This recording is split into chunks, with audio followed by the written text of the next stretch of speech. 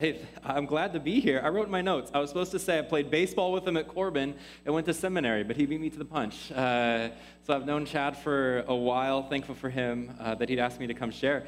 Actually, I don't know if anyone knows, this is my third time speaking at this church over the past 10 years or something. I think it was the first 10 years ago might have been the first time, but I haven't been here in a long time to share. But I'm thankful to be here. We had Chad. Just over a year ago, he came and did a whole retreat for our college students at Oregon State University. I'm pastor of Grant Avenue Baptist Church in Corvallis, Oregon. And because it's Corvallis, go Beavs. I don't know if there's any, all right, go Beavs. We had a big win yesterday, by the way. So we're living large in Corvallis. But we have a lot of college students in our church, and we went on a retreat, and Chad was our speaker just over a year ago. So thankful for him. And I'm really thankful to be here with you guys and to talk about the church. But specifically today, what I want us to think about is the church and justice. And I don't know what you think about when you hear the word justice, but your mind might go to social justice. That might kind of ring a bell, kind of a pop modern word that's used, or it might go to the justice system, judicial system. And so what I want to do is really redeem for us what biblical justice is and what that might mean for the church. In order to do that, though, I want to tell you a story. And I want to tell you a story about a lady named Belma and the church, okay? Now, it's about our church and a lady in our church in Corvallis. And there's a kind of a lot of people in this story. So you got to use your brains today and keep up with me, okay? Because I'll say names, you're not going to know who they are. But just imagine they're nice, smiley people, okay? And we're going to walk through this story together. Belma was born in the Philippines and grew up in poverty.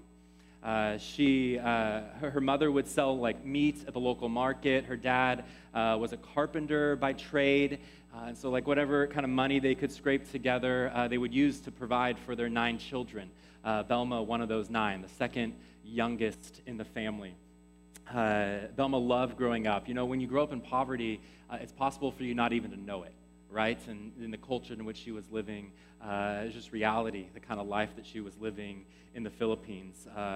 Lived in a small 2-bedroom house, a girl room, a boy room, and the parents actually slept in the living room. Her family was actually really, really fortunate because they had enough land that they were able to grow fruit trees and vegetables. They had chickens and pigs. They could go fishing, and they would buy rice with what little money they had, and that's how they survived.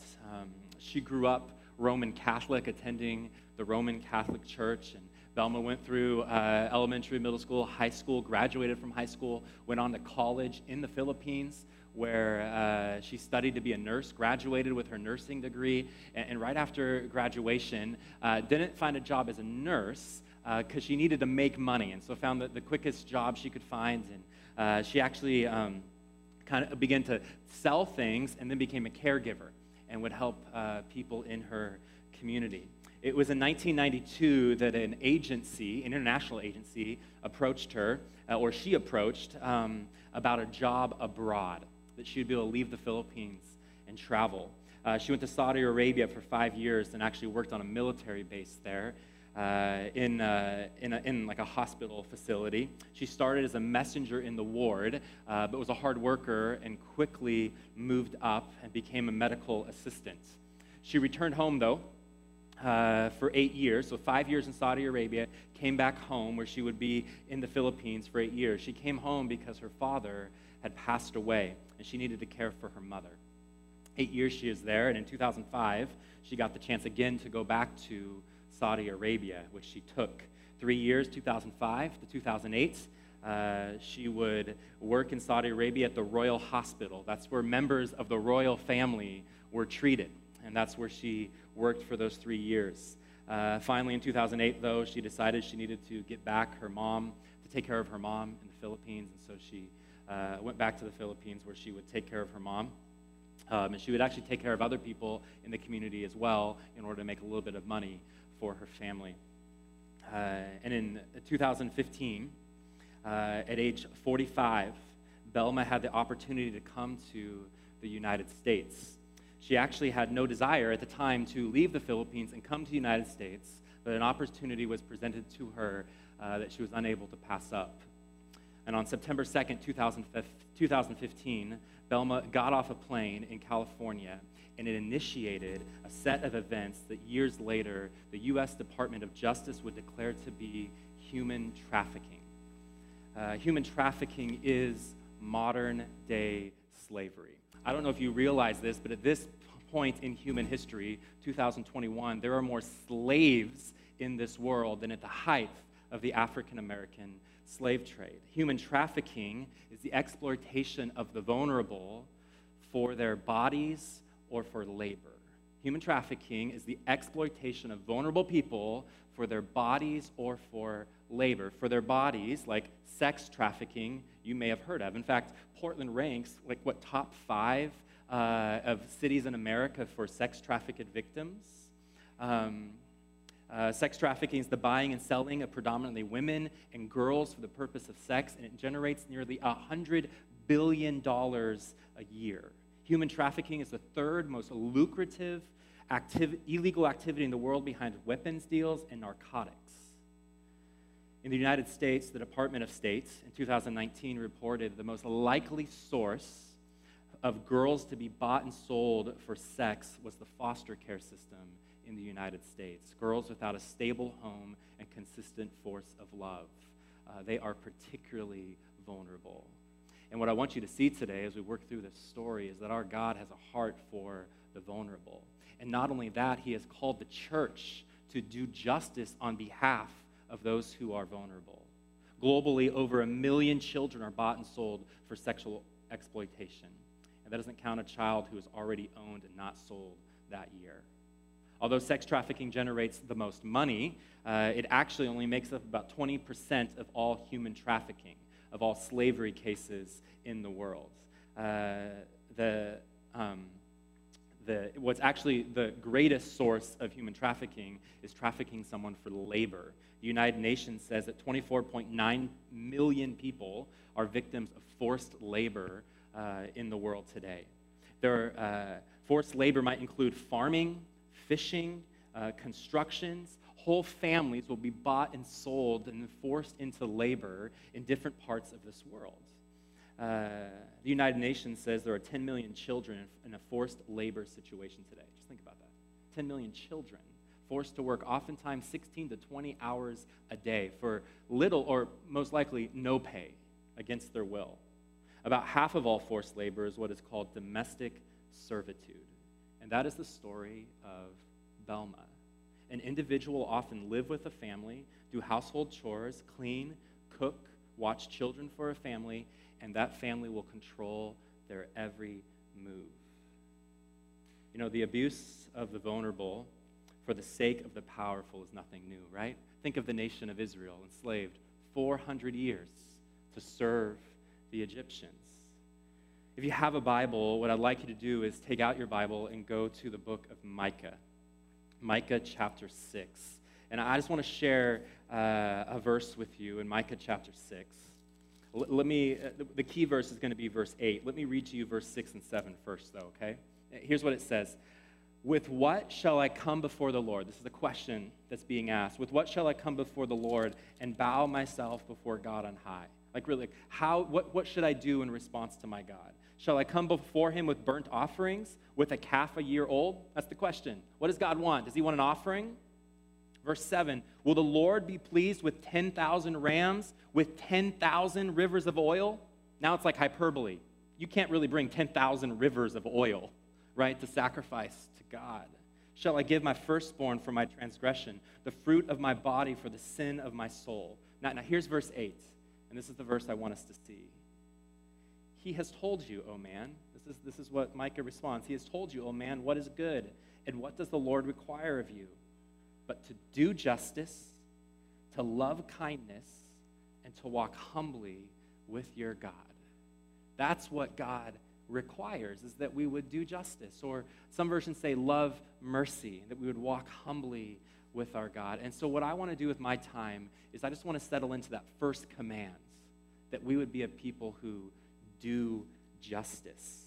Now, the Hebrew word for justice is the Hebrew word mishpat. So can we say that together? mishpat. There you go. See, we learned some Hebrew today. Mishpat. It shows up over 200 times in the Old Testament. Justice is central to the theme of the Bible and close to the heart of God, and it ought to be close to your heart as well. Mishpats. It literally means this, to set things right. Mishpat. Setting things right. To do justice is to set things right. Now think of mishpat as like a two-sided coin, okay? On one side of it, we have what you would call retribution, retributive justice. And this is what you think of when you think of justice most likely. You're speeding down the road and you get a ticket and justice says you have to pay a fine, right? Or maybe not just the judicial system. It could be like if I borrowed your shovel and I broke it, what does justice say? I should buy a new one and replace it. And the people of God ought to be about justice, retributive, retribution. We ought to set things right. That's typically in our American minds what we think of when we think of justice. And this is good. This is true. This is why Jesus had to die on the cross, right? Because our God is a God of justice. And a penalty had to be paid for sin, and Jesus pays it on the cross. He satisfies the justice of God. Everything is set right. But there's another side of the coin. The other side of the coin is restorative justice. Restorative. And actually, the majority of the time in the Old Testament, when we see the word mishpat, it's referring to restorative justice. It's giving someone what they are due, setting things right. For example, just this morning in the church that I pastor, I was talking with a single mom after church. And we were talking about life and stuff, and she's working like a full-time job, got her kids in school, but it's struggling to pay bills, right? And so what does justice say? Set things right. Hey, the church would love to cover your electric bill this month because that's justice, is it not? We're going to set things right for her. You shouldn't be in a situation where you're scared about your electricity bill going off as a single mother, right? And we got to be wise about that, but we want to be a church of justice and set things right, specifically for the vulnerable. You know, justice reflects the character of God. Psalms chapter 146, verse 7 through 9 says this. It says, who executes, or God executes mishpat, justice for the oppressed, who gives food to the hungry. And then notice what the Lord does. The Lord sets the prisoner free. The Lord opens the eyes of the blind. The Lord lifts up those who are bowed down. The Lord loves the righteous. The Lord watches over the sojourners or the immigrants.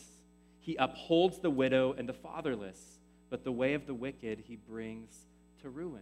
You see all the ways in which he cares for those who are vulnerable in our world because he wants to set things right. Justice is specifically directed toward those who are vulnerable. Jeremiah 22:3 says this, thus says the Lord, do mishpat, do justice and righteousness, and deliver from the hand of the oppressor him who has been robbed, and do no wrong or violence to the resident alien, the fatherless and the widow, nor shed innocent blood in this place. That God cares about those who are vulnerable in our world. It's listed there, the resident alien, the fatherless, the widow. That's who God wants the church to care about and set things right. So what I want you to see with the rest of Belma's story is that setting things right is something that God does, but he can use the church to accomplish that. God wants to set things right, and he will use the church to accomplish that. And so the story that I'm going to tell is a story of injustice. And injustice is ugly, and it is difficult to hear at times. But I hope that what you'll see is that when things are set right, it is beautiful, and the results will lead to a whole lot of worship and rejoicing. I want you to notice in this story as well that justice does not require a superhero. It does not. It just requires believers who step into the will of God and say yes and care about those who are vulnerable. So you're wondering why Belma came to the United States. She came to the United States because a friend of hers, a friend of hers' mother, was in need of medical help. The friend's mother had a knee problem. It actually gotten so bad that she would need to come to America to have surgery in the Philippines. There was no way for this surgery to take place. And she would need to come, and there would be this long recovery period here in America, and she would need someone to care for her. Remember, Belma has caretaking, medical, traveled even around the world. Well, this friend of hers, mother, has a number of children, and all those children actually tried to get visas to come to the United States, and all of them were denied, unable to get here. And they thought, well, Belma, she's left the country before. Certainly she'll be able to get into America. And so they asked her, kind of went back and forth, and Belma knew that, man, if she didn't go do this, this woman might even die without getting the treatment she needs. And so Belma reluctantly agreed to leave the Philippines and come to America. She arrived, and for the course of 3 months, she took care of this lady. After the surgery, the lady got better and is ready to return home to the Philippines. And Belma had planned at that time to go back to the Philippines as well. When a Filipino lady, another Filipino lady, named Anna, who lives in Corvallis, that's where I'm from, Corvallis, Oregon, who was actually related to this family that Belma was helping, approached Belma and offered her 2 times as much pay to come to Corvallis and be a caretaker for her 2-year-old boy. Anna is married to a man named Scott. When I met Scott for the first time, I remember standing in the doorway, and Scott is kind of this towering man, big, tall, but at the same time has a number of medical issues, and Anna would work during the day, and Scott would stay home because he was unable to work, but it was also difficult for him to take care of this little boy, and so they could use help. When she first heard of this opportunity, it seemed like a very good deal, not only for her, but also the opportunity to take care of and help this little boy, and she could make some money. And the deal looked like this. Live with us, and you get a room to live in. We will pay you 2 times what you are getting paid now, which, by the way, would equal a whopping $200 a month. Anna promised to take care of the U.S. authorities and get her visa renewed. She's only here for 3 months, right? I mean, there's a short-term visa to the United States, so Anna says, you can have a room, we'll pay you 2 times as much, and we'll take care of your documents so that you'll be legal here in the United States. And so they made the journey up to Oregon, to Corvallis, into the neighborhood that's actually not too far from our church. As soon as they got there, Anna said, give me your passport. We'll keep it safe for you. The United Nations report on human trafficking says the first 3 steps in trafficking a human is this. Number 1, the promise of false economic gain. Number 2, the withholding of identification papers. You know, being trapped isn't just about being behind bars. Slavery doesn't have to involve chains. The 3rd step in trafficking, treating someone with violence. The first day she arrived in Corvallis, Anna told this to Belma. In the United States, it is important not to gain weight, but to lose weight. Isn't that a funny thing to say to someone? It is kind of important in the United States for some reason. You must lose weight, Belma. And Anna handed her 2 dozen eggs and said, this is your food for the next week. Roughly what would be 3 eggs a day. Belma would cook meals for the family, lots of food for the family, but she was not allowed to eat. She could only eat her 3 eggs a day. The kitchen was arranged in such a way that all the food was kept high on the shelves in the cabinets. When Belma was to cook, she would actually ask that Scott or Anna would get up and get the food out for her. Anna would keep tabs on all the food. If any food were to go missing, she would know about it. This is forced labor and injustice of the vulnerable. After 1 week of living off 3 eggs a day, it was declared that 2 dozen eggs was too much, and now she would be given 1 egg a day. She quickly lost 30 pounds. In the morning, each morning, the family would get together and eat bread and drink coffee for breakfast. You know, the forced labor of a person requires psychological manipulation and abuse. And Anna would say to Belma, you should eat breakfast so you can be strong and you can work. Eat some breakfast. And Belma would respond, but Anna, the bread and coffee, they're so high up, I can't reach them. And then Anna would pretend to ignore her, pretending not to hear her at all. Well, 1 egg wasn't going to cut it, so eventually the family did add a package of top ramen to her daily rations. All the while, she has to work 18 to 20-hour work days. She would clean, cook, do household chores. She'd take care of this little 2-year-old boy, a little boy that she would grow to love, a flicker of light in a very, very dark world. But they controlled everything. They told her when to wake up and when to go to sleep. They controlled the amount of food that she would eat and her communication with the outside world. Now remember this, she's new to the United States, does not speak English well. She has no friends. She cannot drive. She's not allowed to make friends.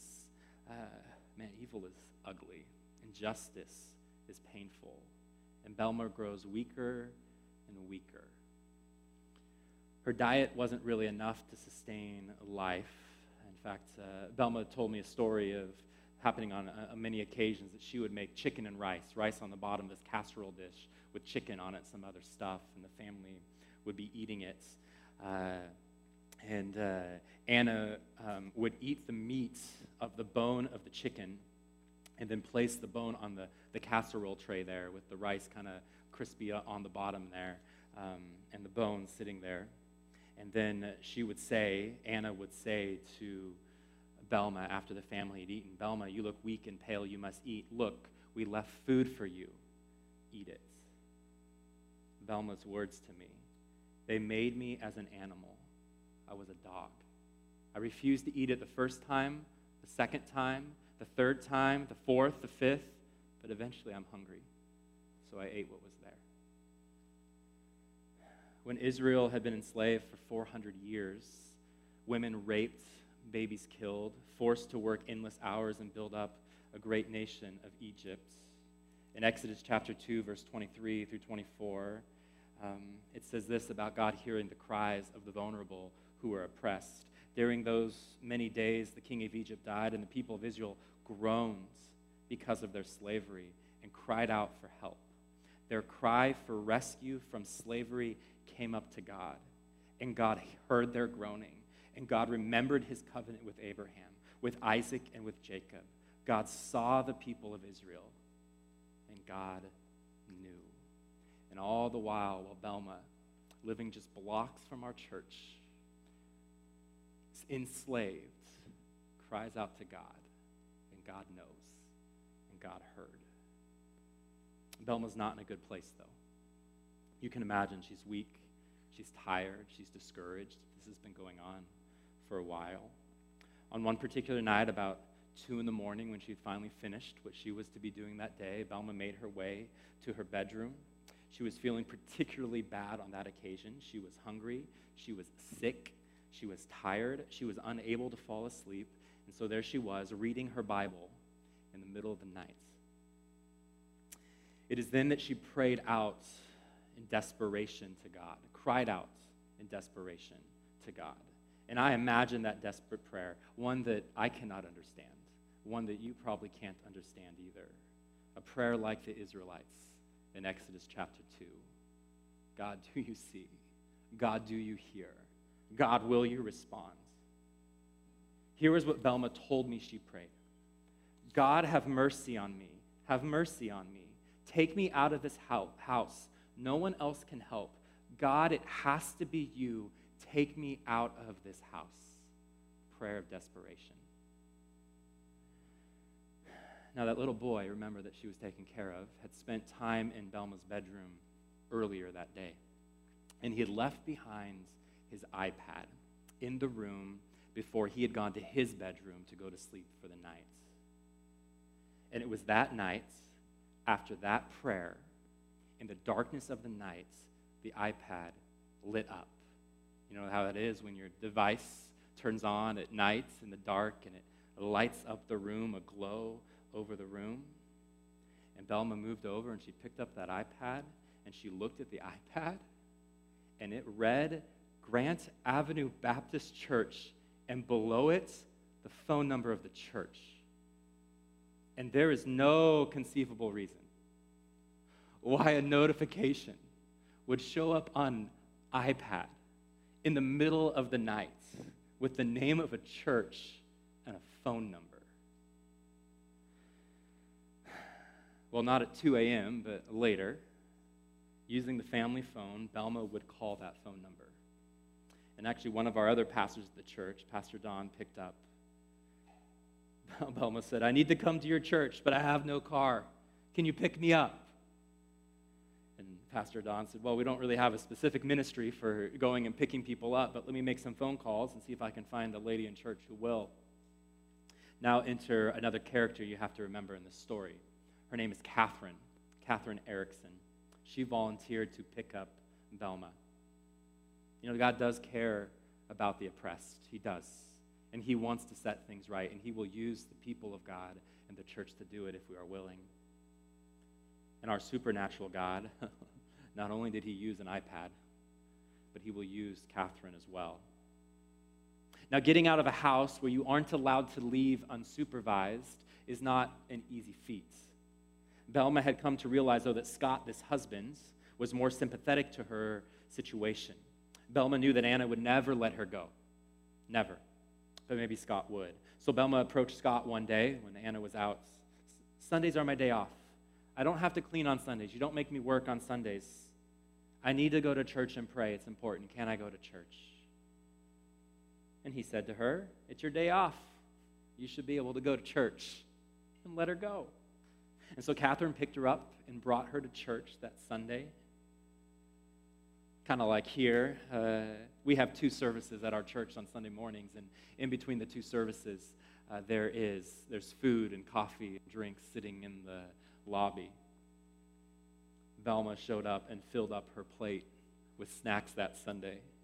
She ate and went back for more and got more food.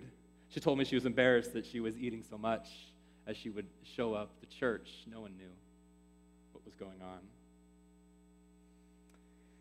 She sat through church that day, and Catherine did at the end of that day, I think what people rarely do, but we probably should do more of in church. Catherine invited Belma to go out to coffee after the service before she would take her home, just to get to know each other. Belma refused. She knew that she needed to get home quickly. She wasn't allowed to go out to coffee with someone, right? She had to get home. So Catherine dropped her off and left. Now, I want you to notice 2 things, okay, about the story the rest of the way. I want you to notice, first of all, the generous justice of the church. And when I say church, I don't mean like Grand Avenue Baptist Church, like an organization. I mean the people of God. I want you to notice how the people of God work to set things right, work towards retribution and restoration of the vulnerable. But I also want you to notice how the church can work together for justice. Justice requires that you see, and Catherine saw Belma and responded with a generosity that we rarely see today, and it will result in justice. Belma had actually told Catherine that her birthday was later that week. She comes to church. Later that week is her birthday.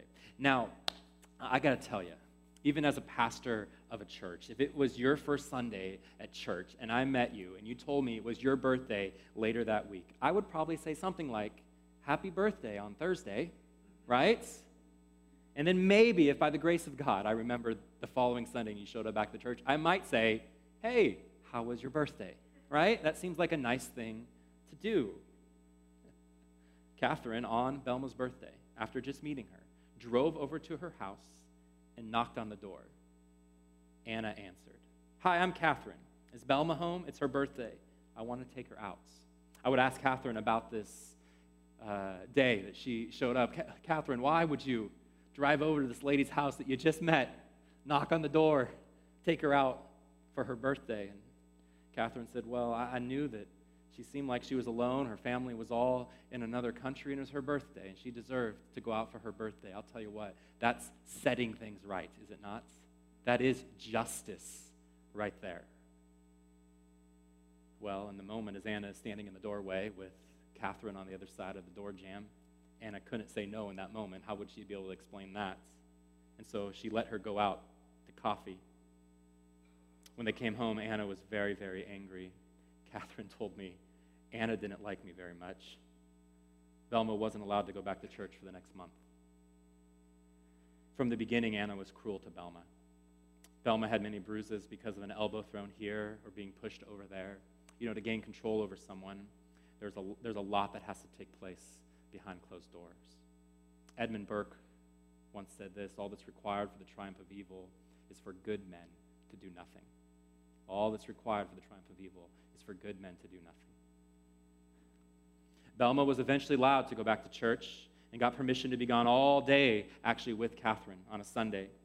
And so Catherine and her husband, Jim, would invite Belma over to their house after church. They'd get up, they'd go eat the snacks at church, go to service, they'd go home to their house, they'd have lunch together, and then Belma, almost every single Sunday, would crawl into bed and fall asleep, and sleep all afternoon because she was exhausted. And then finally in the evening, they would pack up the leftover food. Belma wasn't allowed to own a backpack, and so they'd put it in a brown bag, and she'd take a little bit of food with her back to the house in the evening. It was one of those Sundays that Catherine confronted Belma. Things just didn't seem right. Catherine told me that things just didn't make sense. Why couldn't she go anywhere? Why didn't the family teach her to use the bus system in Corvallis? Why did she have to work so many hours? None of it really made sense. Catherine asked Belma to tell her what was going on, and Belma told Catherine, the first person who would know of her situation. You know, words like slavery and human trafficking were not used, but the story was told. Catherine saw and she felt what was going on, and she would certainly respond. But not just her. Belma actually received permission to attend a Tuesday night women's Bible study at our church, and different ladies in our church on a routine basis would swing by and pick her up and bring her to church for that hour and a half, 2 hours, and take her back home. You never know, do you? What's going on in someone's life and what picking someone up to bring them in might do. Justice is not just an individual responsibility, it's a corporate one. This all came to a head one particular Sunday morning. Belma's very weak. She hasn't eaten a lot, and she's barely slept, and she arrives to church, and she feels like she's going to faint. Not the first time she would have fainted. She finds a chair out in our lobby. She leaves the sanctuary, goes out into the lobby, sits down. An usher actually brings her a cup of water that she drinks. She obviously isn't feeling well, and there's another husband and wife in our church, and they see that she seems to be struggling and say, hey, you don't look well. Let us take you home. And so they put her in their car, and they take her home early from church that day. And when she gets home, Anna is surprised to see her getting home so early. The husband had walked Belma up to the door to make sure she could get there and got her into the house. And what happened next wasn't the first time this had happened, but it would be one of the last. Now remember, right? Belma had been bringing leftover food home, and people had been very willing now for a while to pick her up and give her rides on a Sunday or Tuesday, and now this couple had driven her home in the middle of church to drop her off at the door. And Anna, in that moment, as the door shuts and that husband walks back to his wife and they drive away, Anna looks at Belma and accuses her of exchanging sexual favors for the food and goodness that has been shown her. In Anna's mind, Belma's not worthy of that kind of generosity. And Anna tries to strip off the clothes of Belma to see if sex has taken place. Oppression knows no boundaries. After this Sunday, Catherine declares, enough is enough. Belma, you need to get out of this house. But Belma's scared. She's scared of Anna. She's scared of what would happen next. Now, I want to make a really, really important observation here, one in which you don't know. Catherine Erickson is a middle-aged, unimposing woman. On a scale of 1 to 10, 10 being powerful and strong, Catherine's a 1.5. Like, she has faced her own battle of debilitating sickness. This is not the person, if a movie was made, you would think would spring her loose from captivity. But don't tell Catherine that, because justice doesn't require anything of you but a willingness to actually love your neighbor, to see a need, to feel it, and then respond. And so they plan the escape. The plan is simple. Get your passport and get out of the house. Belma knows that Anna won't let her go, but maybe Scott will. So she waits for a good time. She approaches both of them, Scott and Anna, and tells them that she would like her passport and will be leaving now. Scott immediately is agreeable, but Anna protests. You can't leave. We're responsible for you. We are the ones that take care of you. Now, Catherine had anticipated this actually and told Belma, not to my knowledge, but had told Belma that the church had offered her a job and she'd be working there. Therefore, she would not be taken care of anymore. There was no job offer, but it's what they had devised to escape. Anna reluctantly agreed, and Belma left peacefully. There was no escape in the darkness of night. She walked right out the front door with her passport. Her visa expired months ago. It had never been renewed, but she was free from the house. She stayed at the Erickson's house for a while, but justice requires more, does it not? We don't stop there. They secured a lawyer whose official title was Advocate of Human Trafficking from the Department of Justice in Portland. Belma would then move into the house of another couple. Here's the last names you need to know: Cecil and Vi Stark. They are an elderly couple in our church. And they said, we have an extra room. Belma, you come live with us. Sometimes doing justice takes an entire church. She was interviewed in Portland by experts in human trafficking, and Belma was told that this was definitely human trafficking, and they would act on her behalf. Justice isn't just about retribution, though. It's about restoration as well. When Belma moved into the Starks' house, she was given her own room with a queen-size bed, and she was given privacy, something that was foreign to Belma. Vi, the lady, told Belma, if you're hungry, go to the refrigerator, open it up, and eat whatever you want. If we run out of food, we'll go to the store and buy more. Shocking news to Belma. But when I asked Belma about her time at the Starks' house, which ended up being over 2 years, she said having food was the smallest part.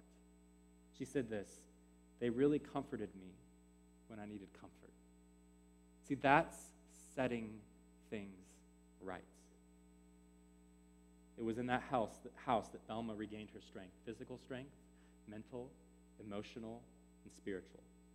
Belma said that there were many times she would just sit in the house and cry, and Vi would walk over and sit next to her.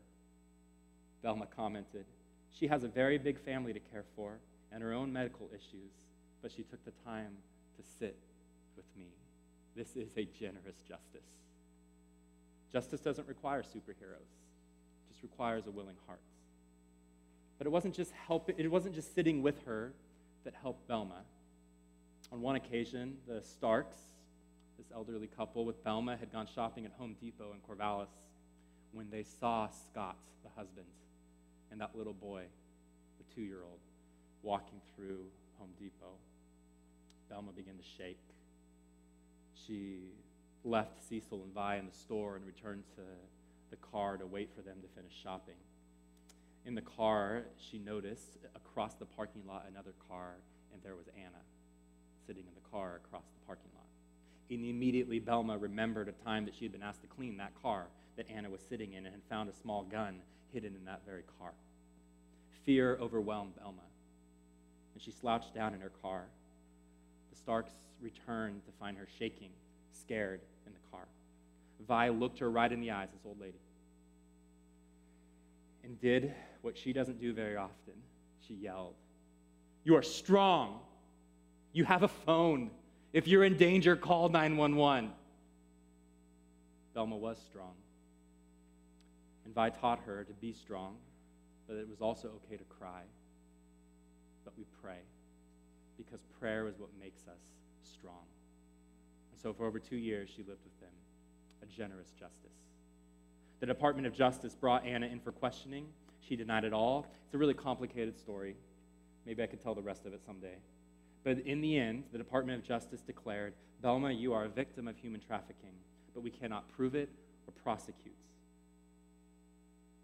Do you know, I think it's something like only 10% of human trafficking cases that are brought before the courts people are found guilty. And her case never even got brought anywhere. It's hard to prove.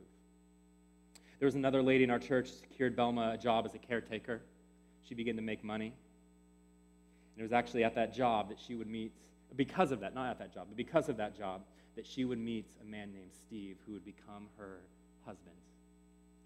A man who loves Jesus and who would love Belma. Today in Corvallis, Belma lives free and walks in the restoration that comes because of Jesus and the church that practice justice on her behalf, and her story's not over. It's still going. But justice is about acting wisely and responding to the vulnerable in our community. It's responding to the single mom who needs help. It's responding to the homeless who needs help.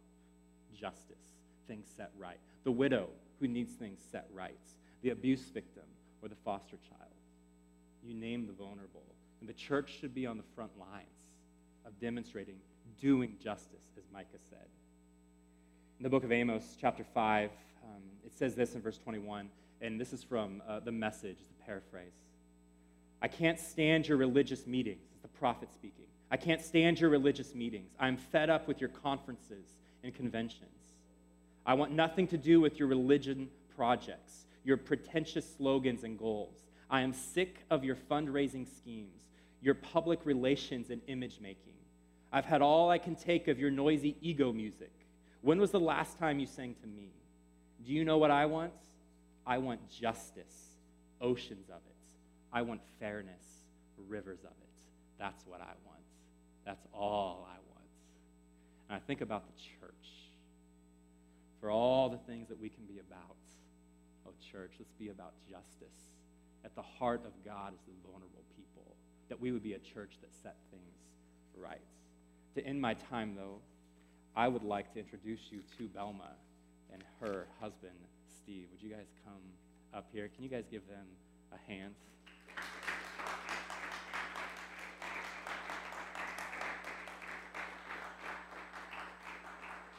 You take that.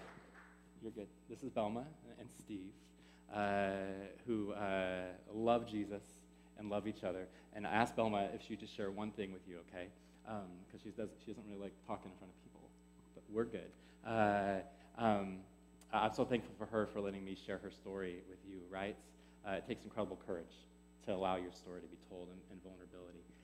But the question I get asked the most in our church by people when about this whole situation, they ask, Belma, have you forgiven Anna and Scott? So that's the question that a lot of people ask.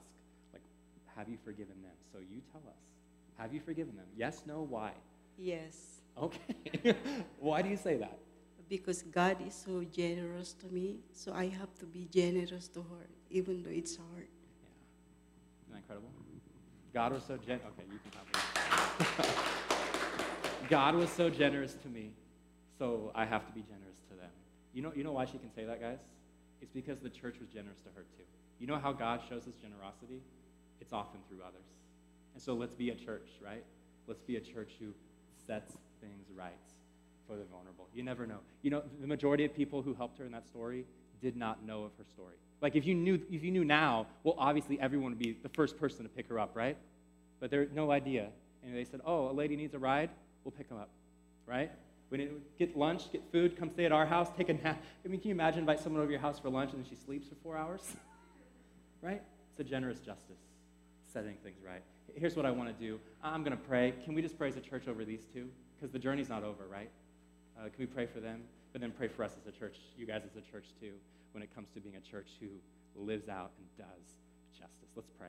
God, thank you for Steve, a husband that loves Belma well. But God, thank you for Belma and the freedom that she has found. Not only the freedom spiritually that she found in you, that you secured on the cross, but God, the physical freedom that you delivered to her. And God, I'm so thankful for believers who stepped up for Catherine, who showed up to pick her up, who saw signs that things aren't right, for the Starks who brought her in, and for all the other people in church who took time to speak with her, to get to know her. God, I pray, though, that in the weeks and months and years ahead, God, I know that you have a great plan for their lives. I pray that they would follow in step with your directing. And God, you would bring and continue, you would continue to bring healing and restoration to them. And God, I pray for this church, that this would be a church that's about justice, setting things right for the vulnerable. God, it's at the heart of you, and it can be at the heart of us too. Thank you, God, for saving us. Out of that, may we do justice well. We pray all these things in your name.